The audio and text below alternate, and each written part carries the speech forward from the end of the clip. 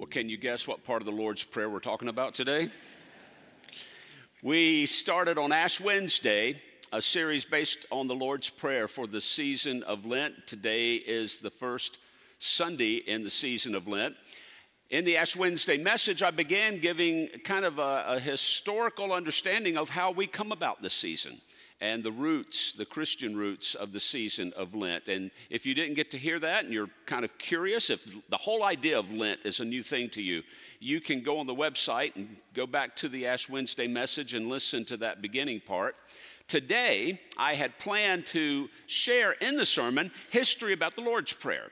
But I thought to save a little time in that, I would write it out. In fact, I put it in my Friday devotion this week to just give some understanding about the history of the Lord's Prayer, how it has been used, how it came about, the places we find it in Scripture, and the divisions of it in the Gospel of Matthew, which is the version that we're focusing on. So if you did not get that email, we have some copies of this available just outside the sanctuary at the connection countertop. You can pick up a copy as you go today. Well, I want to begin by telling you a prayer experience I had some years ago when we lived in a parsonage right beside the church. I had a routine Saturday night of going down to the church to print my sermon, and then I would go up to the sanctuary and in the darkness kneel at the altar to pray for the service for the next day. Those were really special times to me, times in prayer, no one around, the quietness, the darkness of the sanctuary. So one Saturday night, I'm doing my routine. I walk into the sanctuary, the light from street lights outside coming through the windows. I didn't turn any lights on. I go down to the altar. I'm kneeling in prayer. And then I hear a voice that says, "What are you doing?" It was not the voice of God. It was a woman sitting on the organist bench in the dark. I levitated in my prayer that day, literally came off the rail about that high. I said, "Who's there?" The voice said, "Me." I found out it was a woman who had been hitchhiking on the interstate. The sheriff's deputies picked her up. She was obviously in need of some assistance. So what did the deputies do? They dropped her off at the nearest church. She found an unlocked door and made her way up into the sanctuary and was sitting there on the organist bench. I called a couple in the church. They came over, picked her up, got her into a hotel for the night. The next day, they helped her find the assistance that she needed. I think about that voice. I think about that woman often when I'm praying.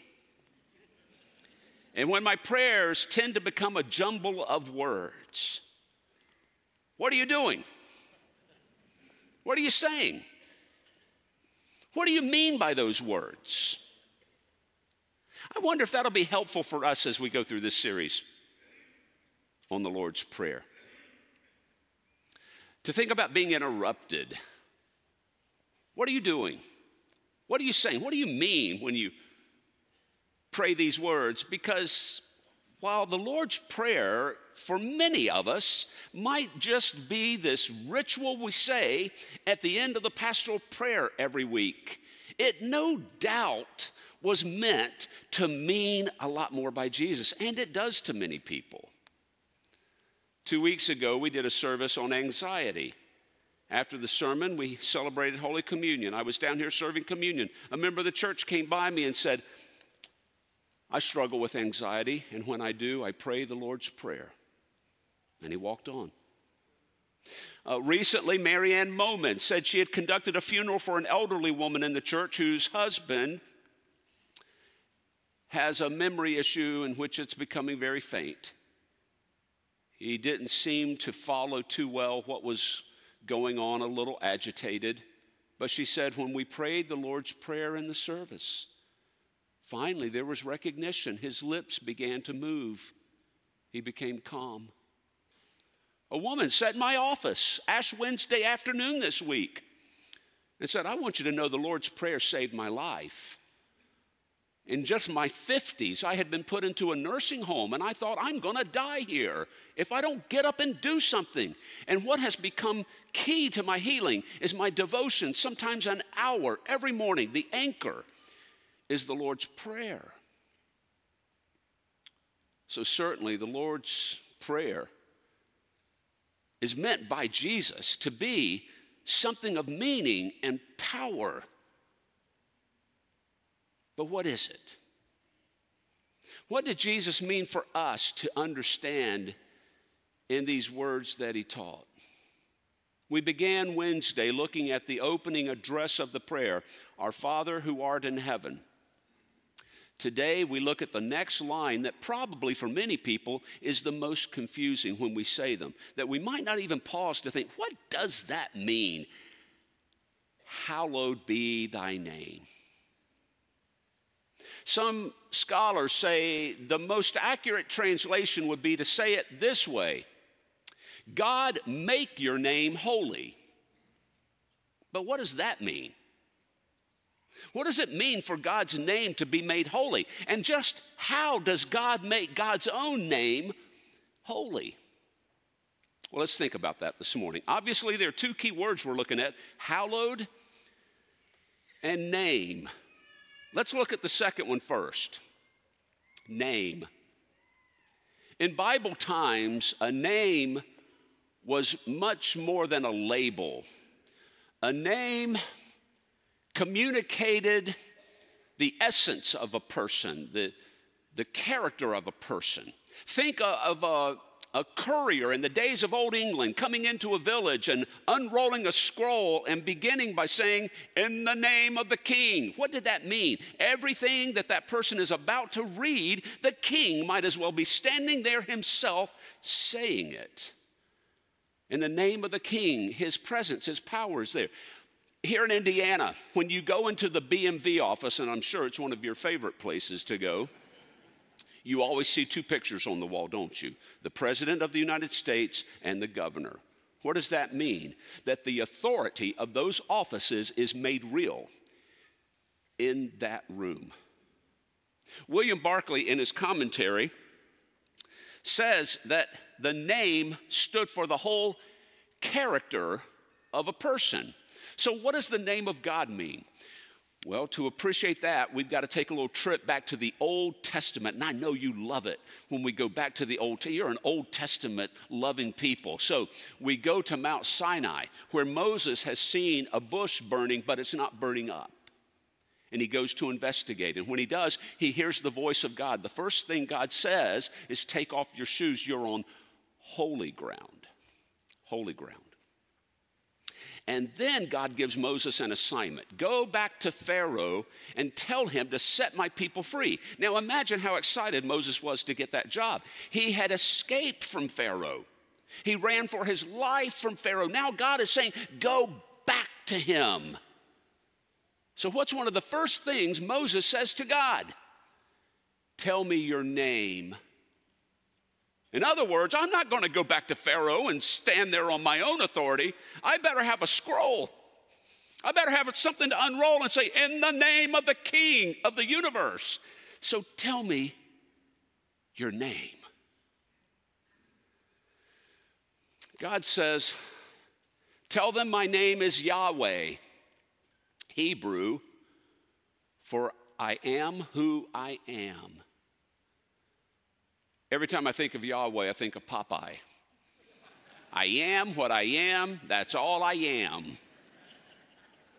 Everett Fox, in his commentary on Exodus, says there's another way to interpret the name Yahweh. It's this way: I will be there as I will be there. That's a little different twist, isn't it? That idea of God says something about the character of God. I will be there. You can count on it. I am a dependable God.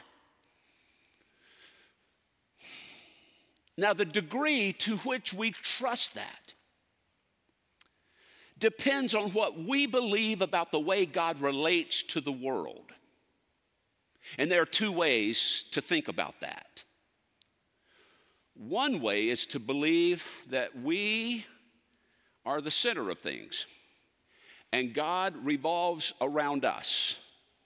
And to believe that God will be there means God will be there to prevent hardship from happening in my life. God will be there to prevent tragedy from occurring. God will be there as God will be there so that I can remain at the center and have the life I want. The other way is to put God at the center and to understand that our lives revolve around God. Now, if I ask you, which is the better way to believe, do you think? We're all sitting in church. We're probably going to say, well, of course, the better way is to put God at the center. The trouble is we don't live here. We live out there. And out there, it's another story. Because the temptation always is to put ourselves at the center. This past week was the anniversary of the Inquisition of Galileo. Galileo was put on trial by church officials because he believed, like Copernicus before him, that the sun is the center and the earth revolves around the sun. And the church leader said, that's ridiculous. Just look up. The sun rises, the sun sets, it goes through the course of the skies. The earth is the center. We are the center of things. Is it any wonder on some of these yard signs, one of the lines says, I believe in science, instead of saying I believe in church? Even church people can get it wrong. Even church people struggle not to be the center. And when we put ourselves at the center, and we need a God who keeps the hardship away from us, who when hardship comes gets it straightened out as quick as possible so we can get back on track and keep life the way we want it. Faith tends to be a frustrated proposition. You remember the movie Bruce Almighty? Bruce was the center of his universe. Jim Carrey played Bruce in the movie. He needed a God who would keep all of his problems away so he could get on with things the way he wanted to. And one day God shows up. And God says, you think you can do a better job running the world than I can? Here, I give you my power. I'm taking a vacation. Never had one in the history of the universe. Good luck, Bruce. Now, at first, that's a fun time for Bruce. You remember the scene, though, one night when Bruce can't handle the prayers coming in? It's just too much. And he comes up with a solution. Just give everyone a yes. Whatever they're praying, you get a yes, and you get a yes, and you. It was like the Oprah Winfrey Show. Everyone gets a yes. And what was the result? Total chaos. Even Bruce made the moon bigger so that he could impress his girlfriend, and then found out the next day it caused a tsunami in Japan. A world in which everybody gets what they want is a chaotic world. God made the world with certain natural laws and principles. And that's what makes the world good. God doesn't violate those laws. But even that doesn't mean there's not the possibility for pain. But it's in the painful times that we discover the true character of God. We discover what it means to believe in a God who says, I will be there as I will be there. And a God who comes to heal and to help and restore. And a God who can take painful realities and work through them and fashion out of them something that is good. That's the power of God. That's the character of God. So when we say the name of God, this is what we're talking about. We're talking about everything that is God. We're talking about God's character. But the prayer Jesus taught us to pray is not, I believe in the name of God. It's, hallowed be your name, O God. Make your name hallowed. What does that mean? Well, the word hallowed means holy. We don't say hallowed a whole lot. We think of Halloween, and it actually means the same thing. Halloween comes from All Hallows Eve, the day before All Saints' Day, when we honor holy people. Well, holy in the Bible simply means set apart, to be distinct, different. When the Bible says keep the Sabbath holy, it means keep the Sabbath different from the other days of the week. Keep the Sabbath as a day devoted to me, says God. Make it distinct, make it set apart. Moses was told to take the Levites and set them apart holy to God. It means they were to be different from all of the other tribes. They were to carry out special assigned duties. They were to be different. When we say, hallowed be thy name, what we're saying is, God, keep your character distinct. Keep your character set apart. How does God do that? Theologian Robert Gulick, in his commentary on the Lord's Prayer, says the holiness of God's name is bound up with the character and conduct, are you ready for this, of God's people. God keeps God's character distinct in the character and the conduct and the behavior of God's people. When you think of it that way, this part of the Lord's Prayer is sort of a positive version of the third commandment in the Old Testament. Do not take the Lord's name in vain. In other words, do not impugn the character of God. Normally, when we think don't take the Lord's name in vain, we say, well, don't use God's name as a curse. I believe it means that. I do believe it means that. But I believe it means something deeper than that. Because there are a lot of ways we can impugn the character of God, especially among godly people. Oh, this past week, I don't know if you saw it in a news story, but a 63-year-old United Methodist pastor in Connecticut was arrested for making methamphetamine in the parsonage of the church. Perhaps there's nothing sadder than church officials who impugn the character of God with the hurtful and harmful things they do to other people, even children. But there are a lot of ways to impugn the character of God. Again, William Barclay, in his commentary, says that, again, he wrote this 60 years ago.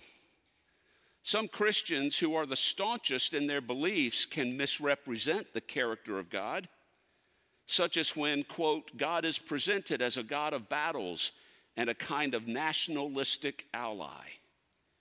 When people have drawn a picture of God to suit their own theories of racial superiority. When people use their ideas about God to erect their own barriers of social progress and make religion an argument for maintaining the status quo. Have you ever known any Christians who impugn the character of God because they believe they're so right?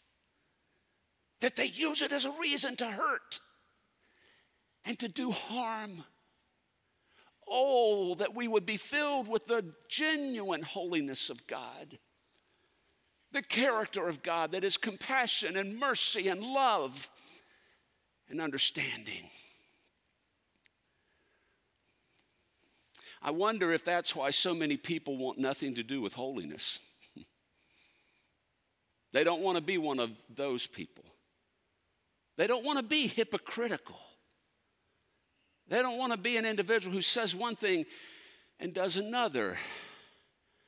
Why do we need sacred places? Why does the altar need to be different or set apart? Why should we dress up when we come to the church? Let's be casual. Folks, believe me, I've made that argument. And so many churches saying to reach people, we need to make church more approachable and common and ordinary. And maybe it's because I'm getting older. I guess I'm becoming an old fuddy-duddy. But I think I got it wrong. I think I was wrong.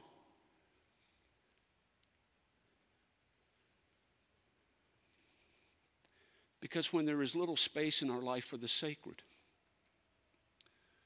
we lose something inside of us. When there's nothing that we call holy, when there's nothing sacred anymore, something happens in us that lessens.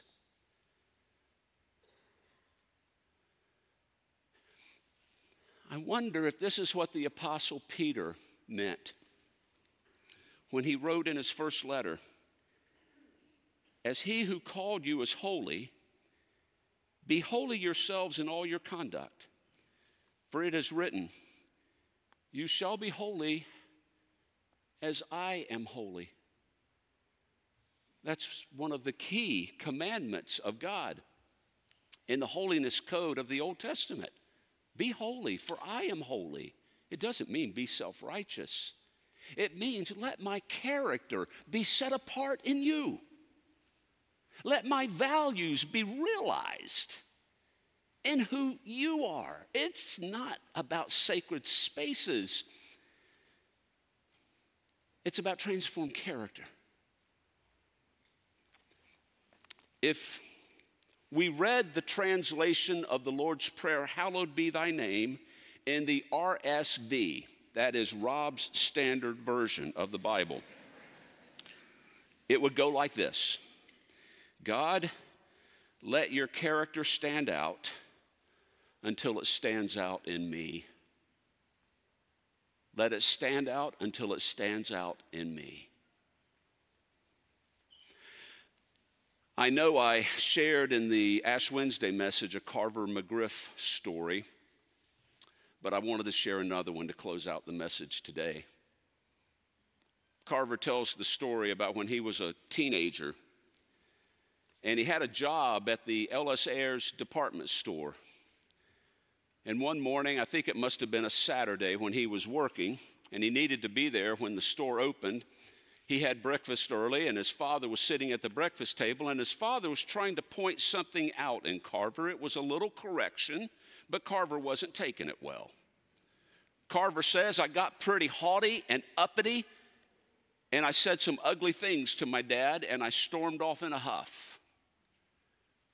I got down to the store, started getting things ready for opening, and then I heard the bell over the front door ring, signaling the first customer of the day had arrived, and I looked up, and it was my dad. And he walked over to me, and he said, 'Carver, I'm so sorry.'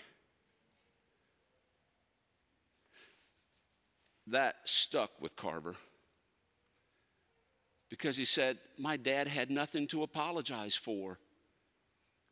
I was the one who was rude. I was the one who was ugly. And here he is down here saying to me, I'm sorry. Could that be a very earthly way of understanding, hallowed be thy name, God? Stay true to your character no matter what, until it has an impact on my own. And I begin to look like that character, that I become a person of mercy and compassion and love, that I care about the suffering and the hurting of other people, and I allow your love to shine through me. Well, as I want us to do throughout this series, I invite us to close the message by saying together, maybe in a little slower manner than usual, the Lord's Prayer. Let us pray. Our Father, who art in heaven, hallowed be thy name. Thy kingdom come, thy will be done, on earth as it is in heaven. Give us this day our daily bread, and forgive us our trespasses, as we forgive those who trespass against us. Lead us not into temptation, but deliver us from evil. For thine is the kingdom, and the power, and the glory forever. Amen.